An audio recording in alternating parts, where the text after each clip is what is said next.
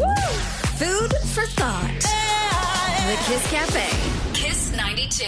That's right, it's Food for Thought on Kiss 92's Kiss Cafe with me, Charmaine Phua, and it is Strawberry Ice Cream Day today.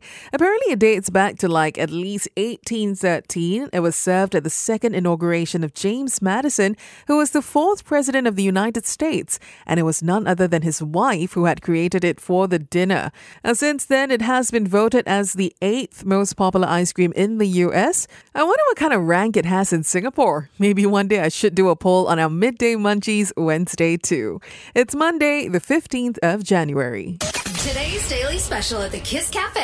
It's Food for Thought. Now, there's always two parts to Food for Thought. First one is a fun food fact, and here is a thoughtful quote from Martin Luther King, who would have turned 95 today if he was still alive. He's the famed American minister and activist, and he was born on this day in history in 1929.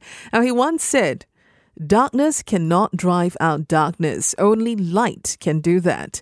Hate cannot drive out hate. Only love can do that." And I think it really makes a lot of sense, right? If you think about it, what with many world events in recent years, it would be good for people to remember that. So that's definitely something to think about. That's your Food for Thought. Kiss 92.